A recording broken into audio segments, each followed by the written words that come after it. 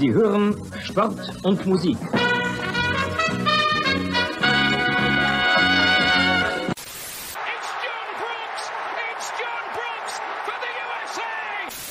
Spiel ist aus! Deutschland ist Weltmeister!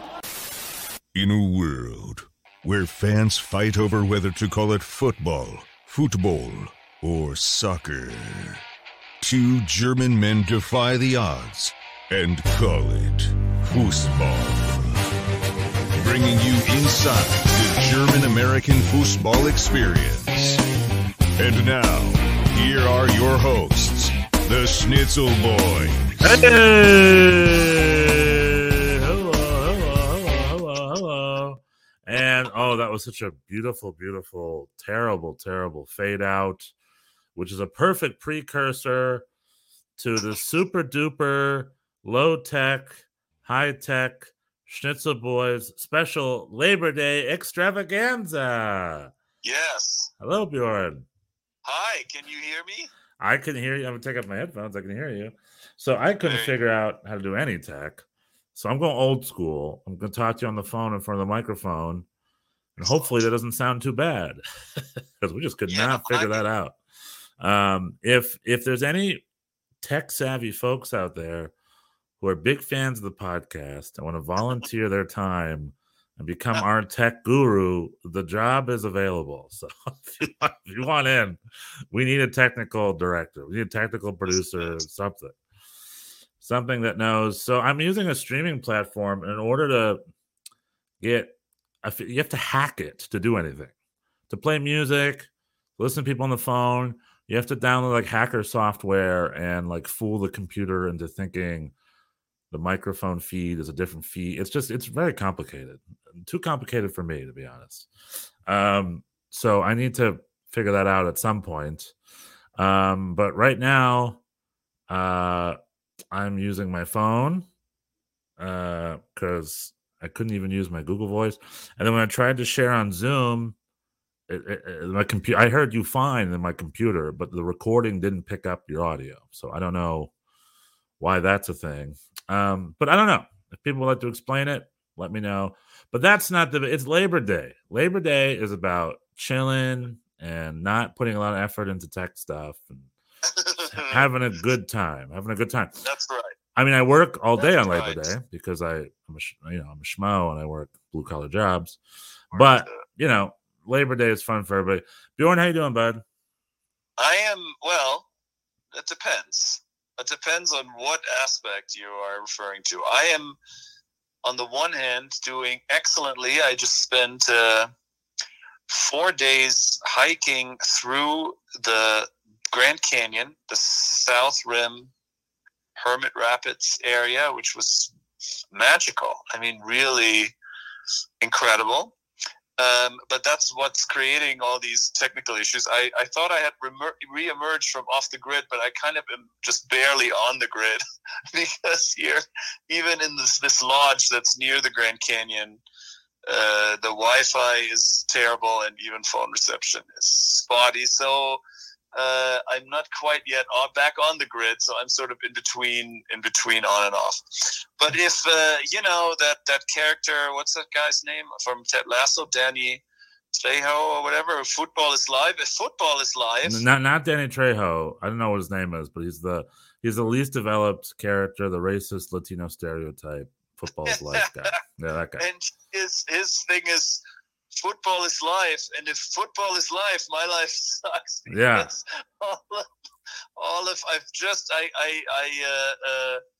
I came back from. I mean, literally, I had 4 days of nothing, like no phone service, no. Do you want me to tell you about what happened with NYCFC and Bochum? Over the last couple hours, I have caught up on all the scores, and my team still suck. Yeah, they both suck. Terrible. I haven't. Let's spoil it. Come on, we don't have to cut it. Just talk about the Grand Canyon for us. So you were hiking the Grand Canyon. It was magical, and so it was not. Tell me, how cold was it? Like, tell me the deets. Tell me about the Grand Canyon hiking. It was very hot. Right. There's a heat wave right now. I have not been to the Grand Canyon. So the Grand Canyon, unlike other mountainous pursuits is that, you start at the top. The canyon obviously is like a hole basically in the earth. And it's really wild. You sort of drive up to it, and there's nothing to suggest that within like a few yards, all of a sudden the earth just sort of drops off and there's this gigantic thing. And most people here stay above the rim. I learned this weekend that of all the visitors, of which there are many, to the Grand Canyon, only 1% go below the rim. And of that 1%, only 1% stay overnight. So, and it was very hot. The bottom of the canyon is 20 degrees hotter than the rim. Interesting. So, there must be some sort of effect I don't understand because, yeah. Well, I think the reverse is true too, right? If you go on a mountain, it gets sort of colder the higher you go. So if you start at the top and you go down, it gets warmer the lower. And there's a big heat wave in California. Yeah. I've been staying under. I had tickets to go to the Galaxy game yesterday, but I skipped it because it was 101 degrees. So I just stayed inside. Yeah, it was 100. It was 109 at the bottom of the canyon. It was the highest. I think the highest that it's been for a while. They only do these. This was the first. This was through REI, the outdoor retailer. Right. And they only start these trips in the fall. So this is the first one they had, and they were like, "This is actually kind of too hot to do it." But the upside of that was that there really was no one there. Right. It's sort of crazy that. There's a lot of up here. There's a lot of like sort of hullabaloo. There's tourists from all over. It's very busy. People traipsing around, and then you just kind of go onto the trail and start heading down, and there's nobody. Like we ran into very, very few people. Is that scary? Are you gonna die or what? No, it wasn't. No, it's not scary. It's like it's just extremely quiet. It's very quiet. And how big of a hiking crew were you? There were 6 of us. There were 9 of us total. There were 3. We had 3 guides. Okay, that's 6. One of which I think there were 2 guides scheduled to be there, and then they brought somebody else who's I think like an intern or somebody who's trying. Sure.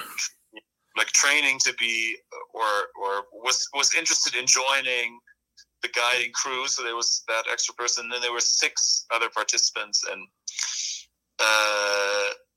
and it was like, it's pretty strenuous. There's a 4,000 feet difference to get to the bottom. Right. And that's quite the hike. How many miles did you hike a day? I don't know anything about like what's the hike? You're just down, then you go up, or how does that work? It's sort of from here, from the top all the way to the bottom is about 9 miles, but it doesn't.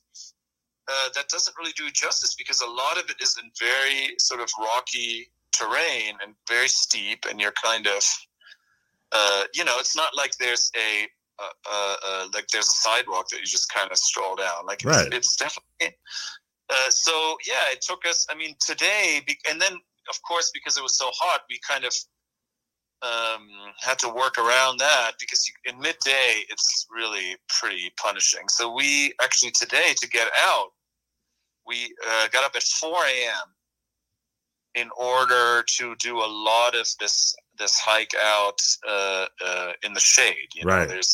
And so we got pretty far, and then when we got sort of the last, there's a very steep part, sort of the last 2.5 miles or so, and it was pretty brutal. Like at that point, we were in full sun, and it was very punishing. But just a very magical place. It's just a completely different world down there. It's we spent a lot of time sort of hanging out around the Colorado River. The Colorado River, which is responsible for this canyon. The river basically made this canyon, and so a lot of time spent in waterfalls and in the river and around. It was great. It was fantastic. I recommend it. I recommend visiting the Grand Canyon, but when you do, go below the rim. Oh, that's the same advice I have to when you use a public toilet. So Yeah, it's that's good. true. It's 100% it. Yeah, I was one of the absolutely. 99% people. I went to the Grand Canyon, looked at it real quick, and then I said, that's cool, and I left. And then that was my Grand Canyon experience. I'm trying to share a photo with you, and all I got is this tiny little photo. How do I crop? Can I crop in? How do I zoom in here? Hold on. I don't know anything about tech. How do you zoom into a thing? Yeah. So, well, that sounds amazing. I'm very happy for you. It was great, but I'm gonna rely on you to fill me in. I will. On what's so going soccer's on. been great, by the way. Soccer's been a lot of fun. Right. Zooming you in here, seeing that I support. Yeah, there you go. It's still a crappy looking. I have a photo of you up, and it's still really pixelated and crappy. But there we go. There is some sort of Bjorn presence here on the. Oh, I appreciate it. How about this? There we go. It's a little better. I made myself bigger, yourself a little smaller, but you are on here. So Bjorn is on the thing. Yeah, NYCFC is lost 4 in a row. They lost New England 3-0 over the weekend, and we got America, we got Germany. Germany's spicy, right? I went where to begin? I'm all over the place here. So let's just do some MLS action. So I had tickets to go to the Galaxy SKC yesterday, and it was 101 degrees, so I just stayed at home in my AC, and I caught the game via live stream, and I didn't go because it was too hot. But if MLS weekend had to be boiled into 2 talking points, it'll be boiled into the Chicharito failed Panenka at the Galaxy game yesterday that I missed. That very few things delight me more in soccer than a Panenka. So the way it worked was Galaxy was tied 2-2. Chicharito got a goal, I believe, in the beginning. And then there was a penalty kick off a really great cutting pass from Ricky Splooge, or whatever we're calling him. Ricky Splooge has been just crushing the league with his cutting passes like we've never seen before. Like, and that happened last week. I think happened this week. He just does this thing where he grabs the ball in his half near his goalie, and then looks real quick. There's a very quick cutting pass through the middle of the field, Barcelona style, and usually finds a Chicharito or a Jovic or someone up top in front of goal 1-on-1. And it leads to goals or penalties. So that's what happened today. Got a penalty, Chicharito scored. Then there was another late minute VAR penalty review drama, 5 minutes plus. And Chicharito, with the last kick of the game to win it, to get him the 3 points, does the soft run up, and there's a limpy little Panenka, and the goalkeeper just grabs it no problem. And everyone's like, oh, why? And then the game was over, and then there was 2 points. 2 points lost, pretty much. Now, people are, going after Chicharito or something. Like the highlight video is like, blunder from Chicharito cost 2 points. It's like, yes. Here's a question. If a penalty kick taker takes your penalty and there's a second penalty in the game, in my mind, it should be a different penalty taker. Why is someone taking 2 penalties in one game?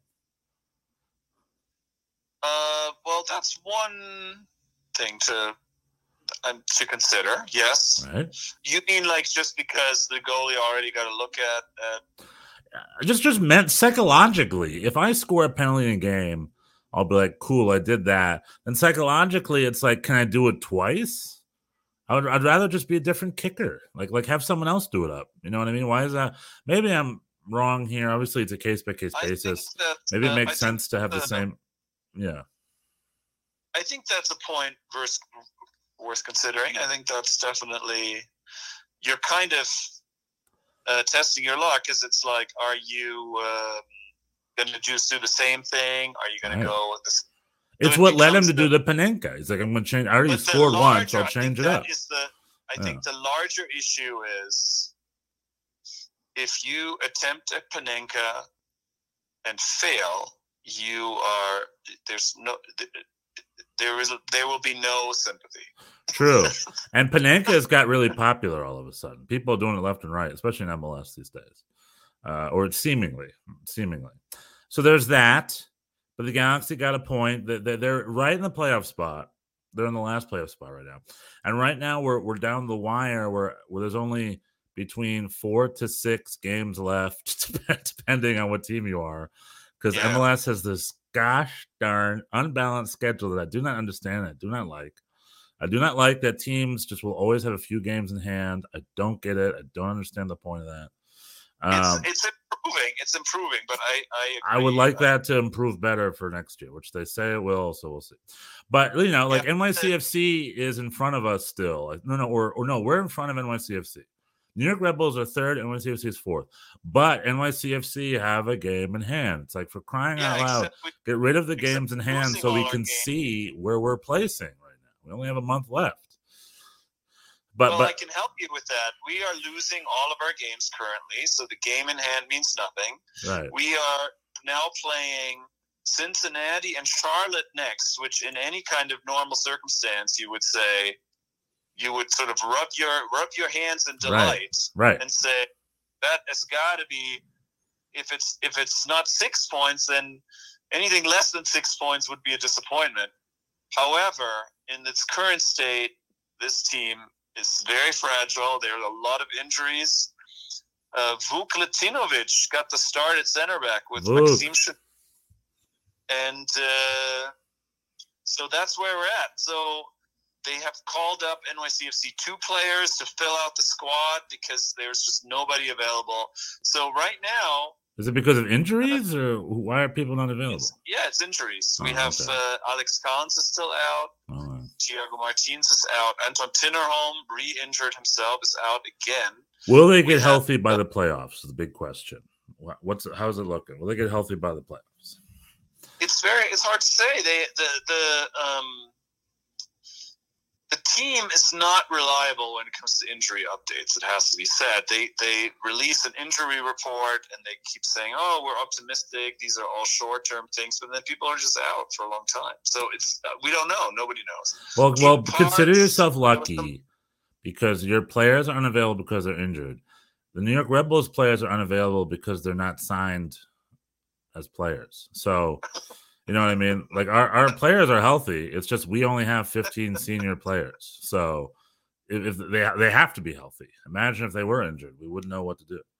And like we signed a guy named Tyler Pasher off waivers, a Canadian guy, and we just agreed to by mutual consent, he's been released. So he was on the books for 23 days. He was supposed to come in as our forward and our winger.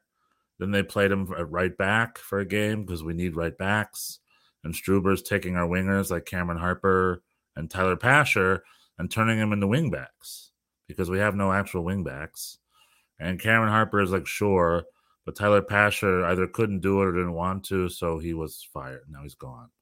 And who knows what's happening to him. But we had to play on the books for 23 days. And he's no longer available because we've canceled his contract. He's perfectly healthy. He's not injured or anything. So, there's that side of things. So count your blessings that you have players that are on their way back. We lost Tom Edwards to Barnsley. We didn't know if he was coming or not. He went back home for a bit. We thought the loan was over, maybe. Then Barnsley bought him to confirm that's definitely over. Kyle Duncan is out because of a COVID situation. But the other big talking point, New York Red Bulls lost to Philadelphia Union 2-0 over the weekend. 2 soft goals. It was not a distraction because the Philadelphia Union are a freight train to be reckoned with these days. They're the best team in the league right now, bar none. And we only lost them 2-0, thankfully. And as things are looking now, I would give Philly Union the tip to maybe win the whole league. But, in a month's time, it could look totally different. This league is very month to month. However, the other big talking point of the league weekend was Drew Yearwood angrily kicking a ball into the fans to like a 5-year-old kid. So he's not 5, he was 10 or 12 or 11. Let's say he was an 11-year-old kid. Kicking it right into an 11-year-old kid's face in the stands. And then it bounced. Didn't Kaku Kaku did that 3 years ago. Yeah, that's right. What is up with that? That is crazy. That's the other talking point. It's like, why does New York Red Bulls why do our players angrily kick balls at kids in stands? Now, the video is amazing. It's very sad because the kid's crying. And it's very sad. It hits a kid and it hits a girl. And then Drew Yearwood goes in the stands to try to apologize. And someone, I don't know who, bigger brother, uncle, dad, someone stops him and tells him to stop and leave and not come. He's pretty much getting into a heated exchange. And he takes his scarf and wraps his scarf around Drew Yearwood's face and tells him to get lost. He's like, you need to leave. It's like, because he wanted to go and apologize to the kid or whatever. But some fan in Red Bulls jersey was not having it. He was like, no, He was like waving his hands like, get out of here. We don't want to see your face. And he turns around and he leaves. And he gets a red card because he got, I guess, a yellow card for unsportsmanlike conduct. And I think he got a yellow card for leaving the field. So he got 2 yellows within a matter of 30 seconds, which led to a red. And now he's suspended, and he released a couple of Instagram posts apologizing, and the Red Bulls apologized. And there's going to be some sort of, suspension handed down. Now, from what I understand, so on YouTube, I was in the comments asking if the kid was okay. And the kid who posted the video is the kid's cousin who was sitting next to him. And he said that, yeah, he's fine. So thankfully, he's okay. But yeah, it got me into it. We talked about the Kaku thing from 3 years ago. Apparently, the Kaku thing was more serious because the person had pretty serious damage and had to go to the hospital, and they had to pay medical bills and stuff like that. It was a little bit of a bigger deal a couple of years ago. But those were the 2 big talking points. It was Chicharito missing the Panenka, and it was Drew Yearwood angrily kicking a ball into a little kid in the stands, one of his own fans, which we need to stop doing. When Kaku did it, it was an SKC supporter on the road. So now we're doing it to our own fans at home. So, we're upgrading. We're upgrading. But yes, it is weird. Both of these things, my personal take on both of these things is that everyone is up in arms about it, and they don't really need to be. The Panenka is whatever. He was trying a thing, he missed it, whatever. The kicking the ball in the stands, he was just really angry, he kicked the ball, he regretted it right away, apologized. He was passionate, angry, I don't know. It's a shame. I don't want him to do that, obviously. But, who cares? It was a mistake. There you go. So that's my take. On the field, LAFC was a little bit of a losing skid, but they finally got a win again this weekend. And I would say of all the clubs in the league, LAFC and Philly Union right now are the 2 clubs to be reckoned with. They're like the club. But LAFC lost 3 in a row. They were on a little bit of a losing skid. But that's what is now Philly is in the mix, right? For the Supporters Shield. They're both tied at 60 points. Except LAFC has a game in hand. so they're a game ahead or whatever. So who knows? LAFC lost to Houston. That's a big loss, so those are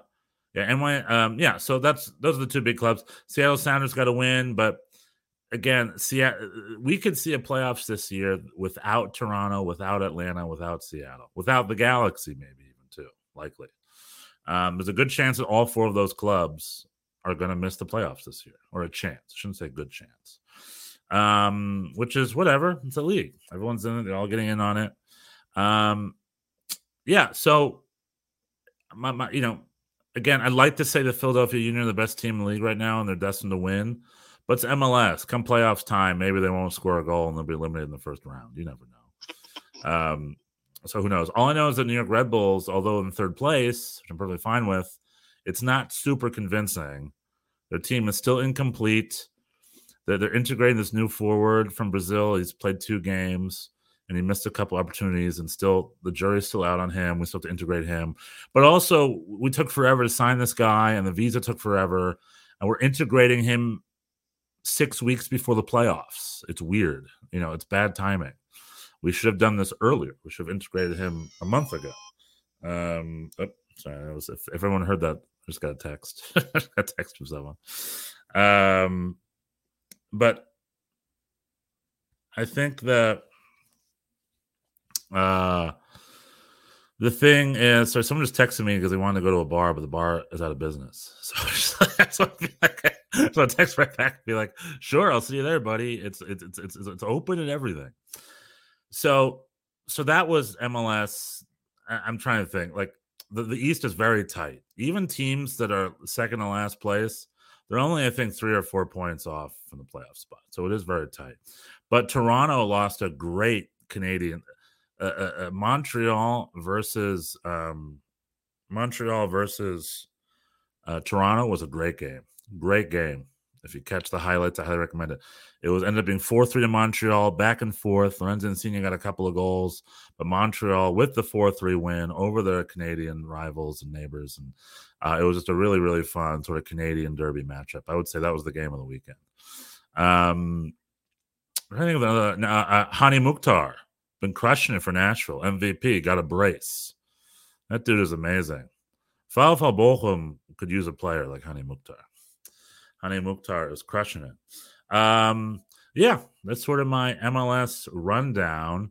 Do you have any other sort of, I know NYCFC is just injury ravaged. Hopefully they get their players together and, I still think they're going to make the playoffs, so I wouldn't worry too much about that. But yeah, do you have any last thoughts or on MLS or anything like that? Oops. It seems like now. Sorry, you weren't on speakerphone. I was like, why aren't you talking? Oh, okay. Sorry. Now you're back. Do you have any? Okay. Yeah, I had some. It seems that the East is tight. Some teams are dropping out. Chicago and Charlotte are not going to make it. Atlanta probably won't. Toronto, outside chance, also probably not. They've already played 30 games. Yeah. So, there's a couple of Cincinnati and Miami are on the bubble over Toronto, Atlanta. Who would have thought? I'm feeling good about Cincinnati. Miami, maybe not so much. New England had such a blah year compared to last year, but they're in a playoff position. And they had a really confident 3-0 win over some team over the weekend, some dumpy team. Yeah, and the team that doesn't have any center backs. I could probably they're going to soon call me to play center back. Oh, are they? Season ticket holders are going to start playing now? I mean, I guess I have the size at least, No. So, and in the West, similarly, there's some teams on the bubble, but also a bunch of, Kansas City, San Jose, Houston's out, Colorado, Vancouver probably can't do it. Yeah, the West is a little bit more settled. I mean, Seattle is 6 points off a playoff spot right LA and Seattle, really, the Galaxy and Seattle really have to. Well, the Galaxy are only 3 points off, but with 2 games in hand. So technically, if they win, again, I hate this unbalanced nonsense, but the LA Galaxy have 2 games in hand and only 3 points behind Portland. So the LA Galaxy should sneak into a playoff spot. The Supporter Shield race is a little up in arms now. It is between LAFC and Philly because they're both at 60 and there's 5 games left. And honestly, if you ask me, it might be Philly that gets the Supporter Shield. I mean, recently, I think that if you take back the last 5 games, Philly has been better. I mean, they beat 3 or 4 teams 7-0 in a row or something. Yeah. Thank God, New York Red Bulls, it was only a 2-0 loss. It was more a reasonable score. They're both averaging 2 points or more, and that is a rare feat in MLS. There's not that many teams that can do that for a whole season, and so if whoever can keep that up, can keep that 2 point per game average up, will win the Shield out, probably. Yeah, I think so. I don't think they both will. I don't think it's rare that we have 2 teams that have that many points after season. So I don't think it'll be one of them. Right. And and then it's all happening very soon. The season is really winding down. The only thing when it comes to NYCFC, the only thing I care about now is the Campeones Cup next week. Next week. Wednesday. Oh yeah, that's the big title, Campeones Cup. That's an actual title. They're going to do the confetti bombs and everything. Is it an actual title though? We're not going to split hairs. We can't afford to split hairs. To us, it will be. If we win, title. If we lose, it's a meaningless. I know. Ridiculous. The MLS marketing department presents the Campeones Cup. We've been wanting this since it started 3 years ago. If we win, it's for real. If we lose, nobody cares. Yes, And then is that the that's same how- night as the U.S. Open Cup too? When's the U.S. Open Cup? I'm excited about that. I'm rooting for Sacramento. U.S. Open Cup is Wednesday. Orlando hosting Sacramento. I'm hoping Sacramento does it. I love a good underdog story. And Sacramento is a team with good fans, and they also were about to be an MLS team, but that canceled last minute. So the fans were a little shafted. They deserve this. They were a well-run team. Their billionaire was not potent enough. The billionaire was not potent enough. Those poor billionaires. So good luck on your Campeones Cup. And the season's winding down. We'll see. Like the LAFC Philly thing's going to be fun and exciting towards the end there. We'll see who gets it. And selfishly, I would love if LAFC made their way to the final because I live in LA and maybe I can get a ticket. Maybe I can go watch an MLS Cup for one. Maybe it'll be against the New York Red Bulls. Maybe, right? One can dream. But as you've pointed out, the postseason, the teams that do so well in the regular season are not always the playoff favorites. So we'll see. Yeah, I mean, maybe LA Galaxy will win, coming in at 7th place. Maybe one of the LA teams will host it. Although likely LA wouldn't, the Galaxy wouldn't host it, coming in last. But yeah, the MLS Cup could very well be the LA Galaxy versus the New England Revolution. Why not? The 2 7th place teams making it in the final. Why not? Why not? It's old school. The replay from the MLS Cups of old. I think a couple of I think the very first MLS Cup was New England versus LA. I could be wrong about that. In fact, I'm wrong about that because DC United won. I think it was DC versus LA. But New England and LA did play each other once or twice. I think in 2002, maybe 2000. It was 2002. Maybe it was just one final. I don't know. I'm all over the place here. But all I know is that is sort of your week in U.S. soccer. Your favorite goalkeeper, Stefan, is injured till mid-October. So there is a real chance that he's not going to make it to the World Cup. I mean, if he's not even playing, maybe he won't even make the roster. This should be, I mean, I don't think he should go. I've said that before. Right. I think, and maybe this will be an excuse for Ricardo Pepe's Augsburg dream is over for now. No, he's gone to Groningen, right? On loan. He went on loan to Groningen, which I think is a good move for him. The Eredivisie is probably a better move for a guy right from MLS anyway. A smaller club, hopefully he'll get minutes in a league with less competitive defenders. So he just needs minutes. But the number 9s are scoring all of a sudden. Josh Sargent is scoring for Norwich. He just got a goal and assist, I think, yesterday. Haji Wright is scoring in Turkey like he always has been. Jordan Pifak is injured. But before his injury, he was doing great, scoring up a storm for Union Berlin. Now, Jordan Pifak has a muscular problem, so I don't know how long it's going to take him out. But unfortunately, he missed the big Union Berlin-Bayern München clash. Are you ready to go over to Germany for a bit? Let's go. Let's go. Wild. Bundesliga gone wild. Bundesliga gone wild. I love it. It's only 5 weeks in, but the top of the table right now is Sport Club Freiburg. It's just it's again the Schnitzel Boys curse. That's right. We declared the season over after 3 games. We said the Bundesliga is not worth watching. Everything is predetermined. Right. And now we have 3 points from 1 to 7. We have Bayern not in first, not in second, in third place.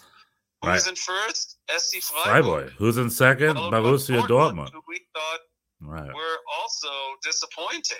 Well, yes, this is fun for now, but I still hold true to the fact that things are about to settle. Like, I still think Bayern München are undoubtedly by far the most dominant team in the league of their own.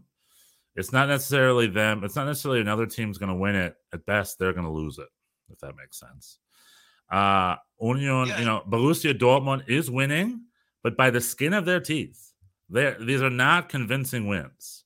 They had 2, I think, 1-0 wins in a row for Borussia Dortmund, plus that last-minute implosion. and Flyboys on top of the table, they're just having a fun start this season. At the end of the season, they're not going to be top of the table. I mean, I'll gladly Schnitzel Boys curse that. If at the end of the year Flyboy wins the Bundesliga, I'll be more than ecstatic. I think that'll be amazing because I would love for that to happen. Union Berlin are just an amazing club off the field, on the field, but they're a small club punching above their weight. They're proud. So Bayern München played. Oh, sorry, the Zelda sounds from my phone. Zelda. So real quick, I am part of the Bayern Munich fan club here in LA, in Los Angeles. And finally, I decided to go to a watch party, which I love. I remember in New York going to bars and going to watch parties. Some of my favorite memories are going to bars and watching big games and stuff. So I decided to go and do that here. But in LA, it's at 6:30 in the morning. But good thing I have a weird graveyard shift type job. So I work till 6 a.m. So I decided to one of these days, just after work, go to the viewing party, 6:30. So I go to this place, and it's at a place called the House of Football here in LA. And what I stumble across is what looks like an old church, a desanctified church or something. And it's got a front yard with some AstroTurf and some tables. There's no signage anywhere.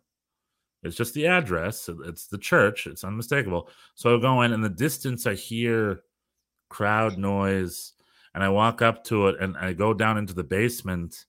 And into the basement, I find TVs upon TVs upon TVs playing all soccer games in the world at the same time. A bunch of fans down there watching soccer, cheering it on. I'm like, holy crap, this is the House of Football.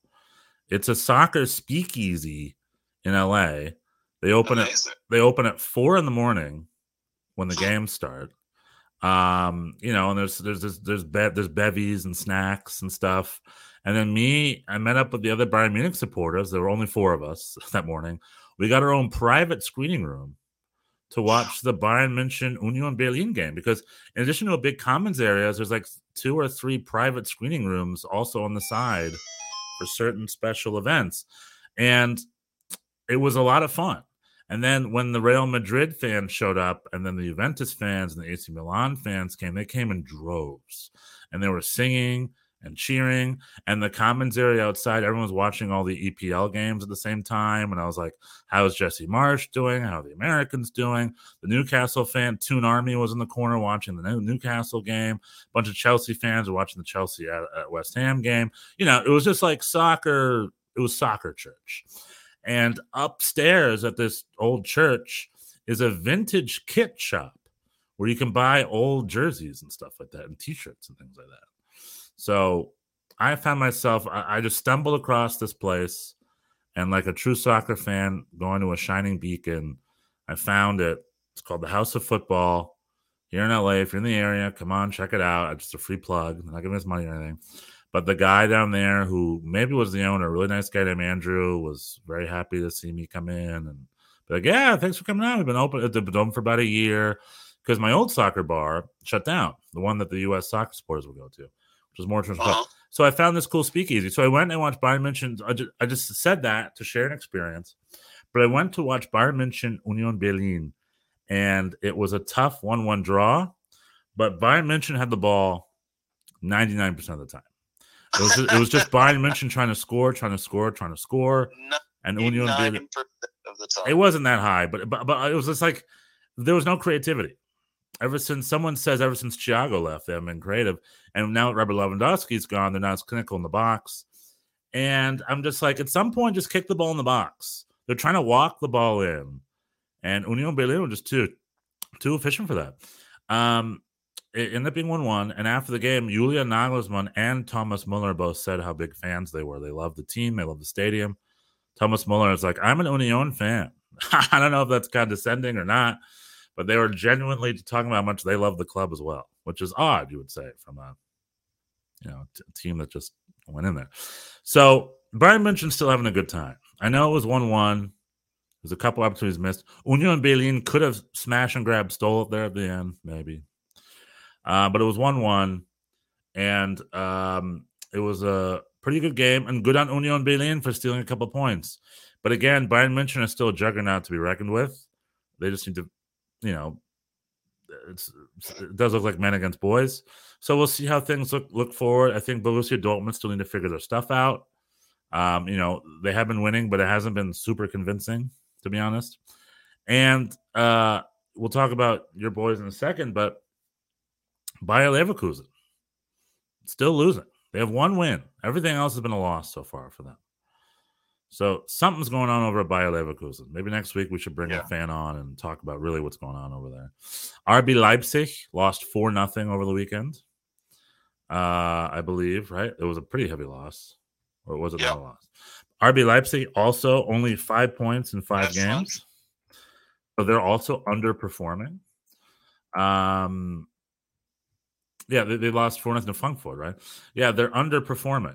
So RB Leipzig and Bayer Leverkusen very much underperforming.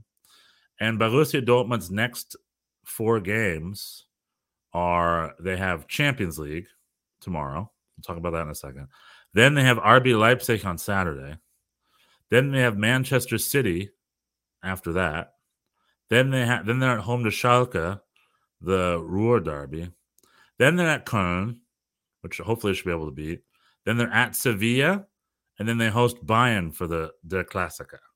So other than this Köln game, it's a lot of pretty big games in a row. Maybe Copenhagen, maybe it's not so big, but it's Champions League. It's Europe. It's your opening match day. So Dortmund has a pretty steep next couple of weeks through to mid-October.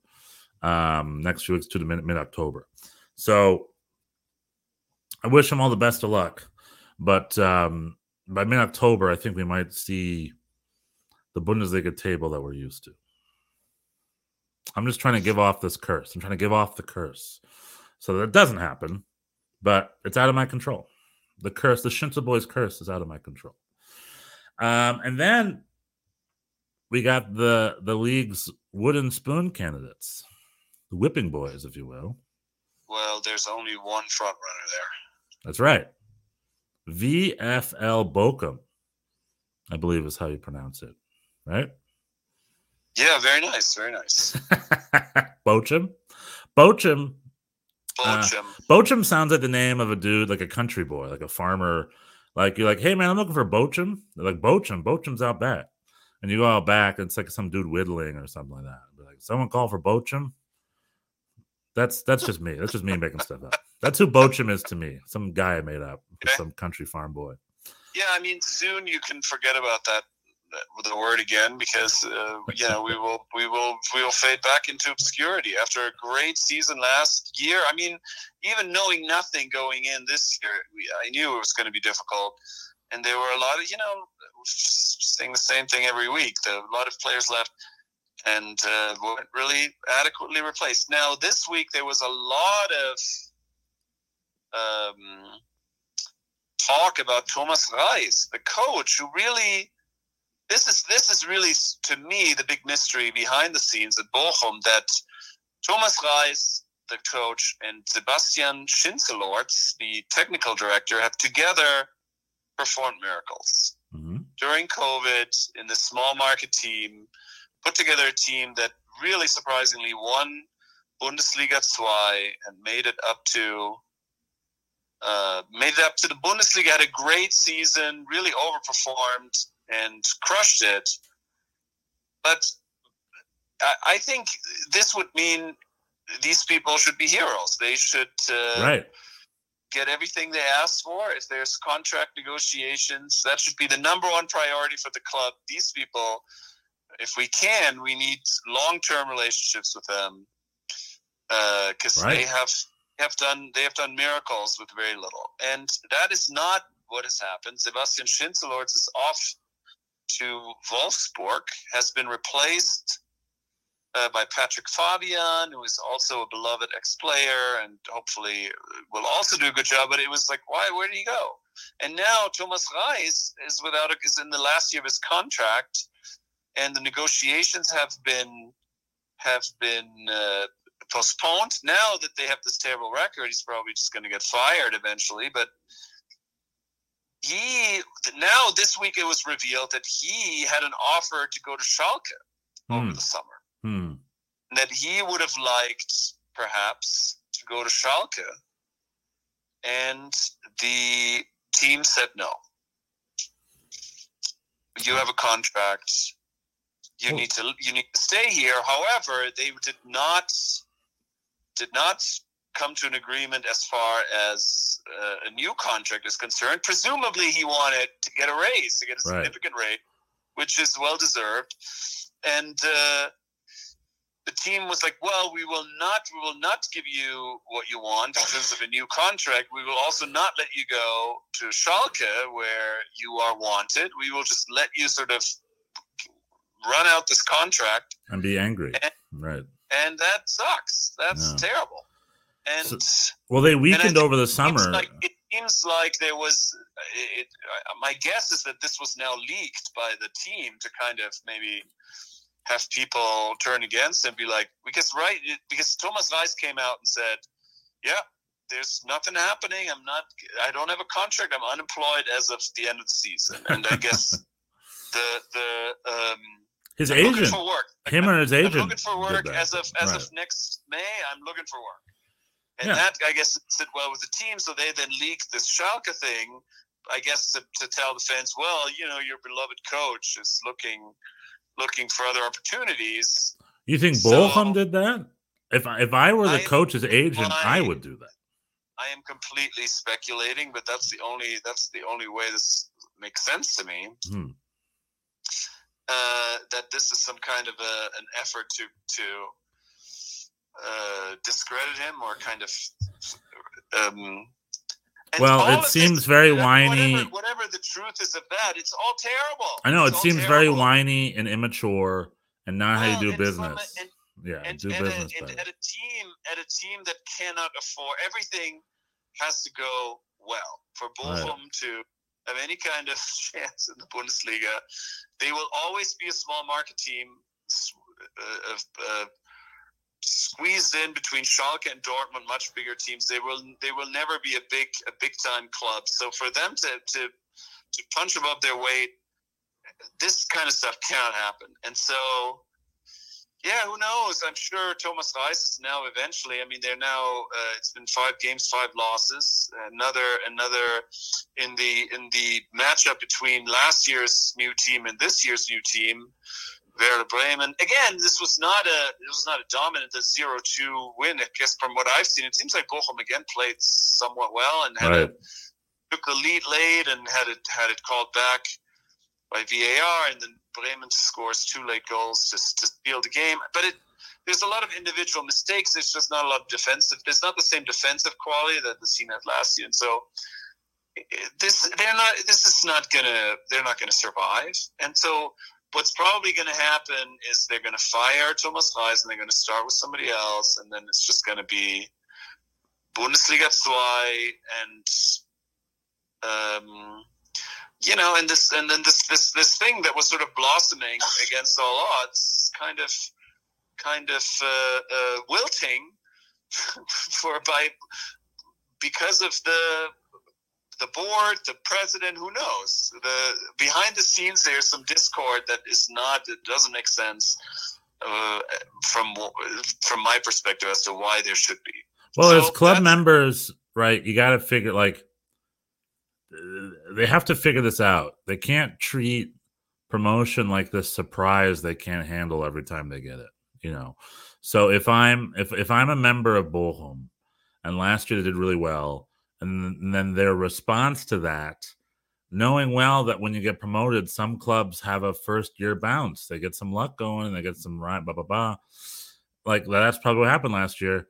And then their response is to sell off a couple of their key players and get rid of key figures and then not replace them properly and then move on. Like, you're destined to death. Someone in charge has to be held accountable. It's like you should have aggressively looked for some loan signings. You should have figured out, again, like Union Berlin is sort of the poster boy of how business is done. It's like you have to sign capable replacements, or better yet, more. You should have reinforced them and holstered their squad more for the season. Spend some money. Spend some money. You got TV money this year. Like, you got a lot of money this year, so spend it on one player at least. I think this is an example of what you are talking about, where the financial, the wish for financial stability that is always very present in German teams, especially, and in general, at Bochum probably specifically. And it outweighs the sporting. It outweighs. They want to have a budget that's viable in both leagues. Right. They want to have a budget that, I mean, obviously in the Bundesliga they're gonna have a little bit more money, but not. They sort of want to be flexible in both worlds, and it's just not. This is not how it works. The Bundesliga budgets are much bigger. And so you're putting yourself at a huge disadvantage, and it just can't work. But I hear you. And there's ways to be creative. You sign players on a free. You loan players from bigger clubs. There's ways to figure it out. Being creative. The other clubs pull it off. Like, why can't Bochum? There's just ways to figure it out.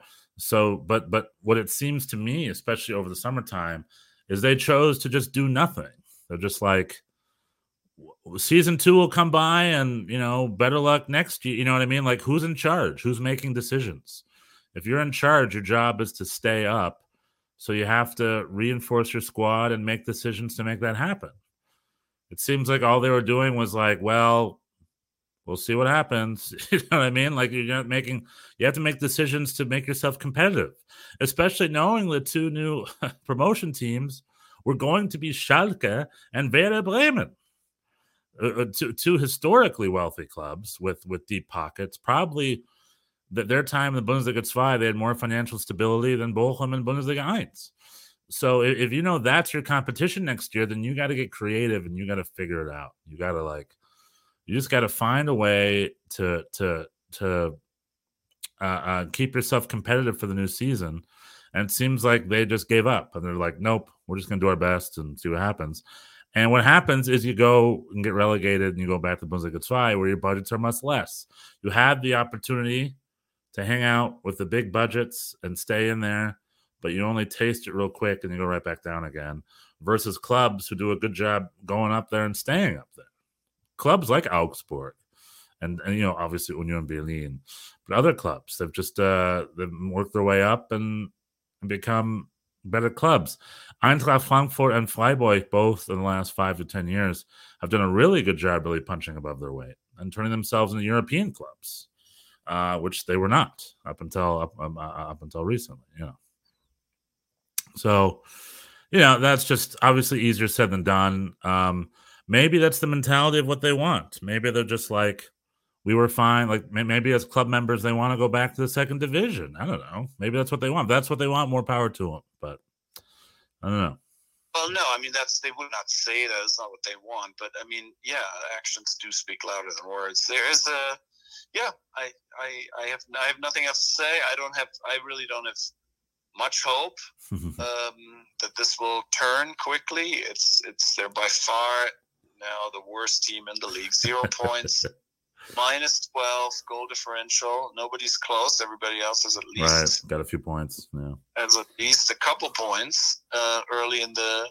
Yeah, but at the top, the Bundesliga is wild. Gladbach seemed to be a contender. Lost at home to Mainz. Big game. Good for the Mainz. Augsburg also probably in some trouble. Lost at home to Hertha. Leverkusen, you've talked about it. That is really worth exploring what's going on there. Schalke got a point on the road. Pellegrino Matarazzo also struggling. Yeah, it's a wild.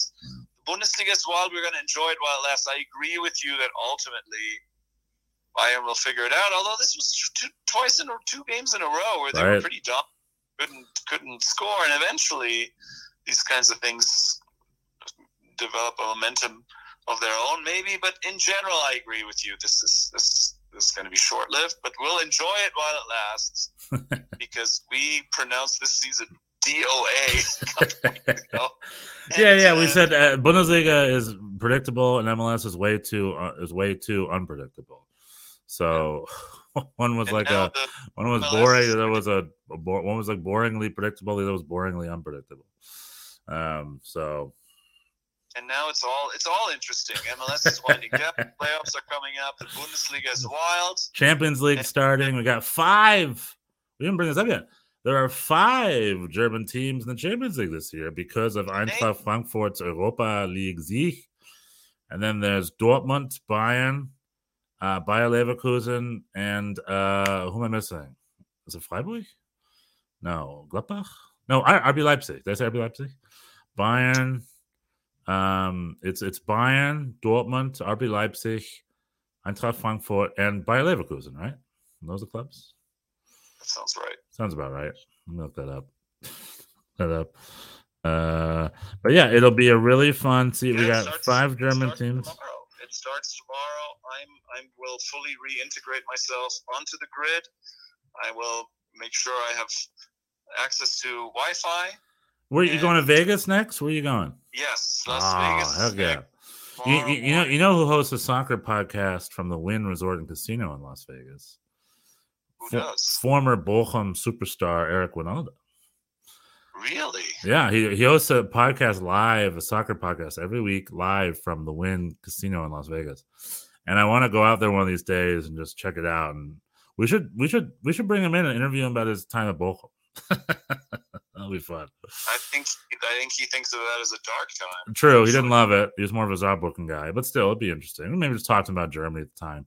But yeah, Leverkusen is opening up their account against Atletico Madrid tomorrow. Yeesh. So wish them the best of luck against Atletico Madrid. Maybe they're putting all their eggs in the Champions League basket this year. Maybe that's what's going on over there. We'll see. Yeah. But anyway, have fun in Vegas. Have fun watching soccer. Any last thoughts or anything on the German-American soccer experience this week? I will promise to get back on the grid by next week and be caught up with all with technology and knowledge about what is going on in the German-American football experience. We haven't even talked about. Good knowledge. Yep. But CCV got out, and then there was a leaked footage of Greg Berhalter having dinner with all 3 of them. And it was likely a nice restaurant, but honestly, it looked like, if at first glance, it looked like they were at like a cafeteria. I don't know. I just imagine them at a cafeteria holding trays and stuff. They're not supposed to eat? Like, what is that? No, just that. I think typical nonsense. Just like when Christian Pulisic took a picture with his Leeds American boys. Like, you lost. But it's just the fans. You know, if you lose 4-0 to your rivals and having dinner with one of the other teammates might come off the wrong way. But this is America, baby. I could give 2 craps about your old firm. Hire less Americans then if you don't want Americans to get along. That's all I can tell you. Scots, don't come at me again, okay, Scots? We've had enough of you. All right. Thank you very much. Good luck and safe rest of your travels. Next week, you'll be back in New York, I believe, right? In the old setup. Yes. Cool. We've been the Shitsy Boys. Tell your friends and family. Tell your mates and your buds. We're on YouTube. We're on podcasts. All over the place. We love soccer, baby. If you're the House of Football, you want to sponsor us, give me a call. Thank you very much for the Shitsy Boys. Bis nächste Woche. Tschüss.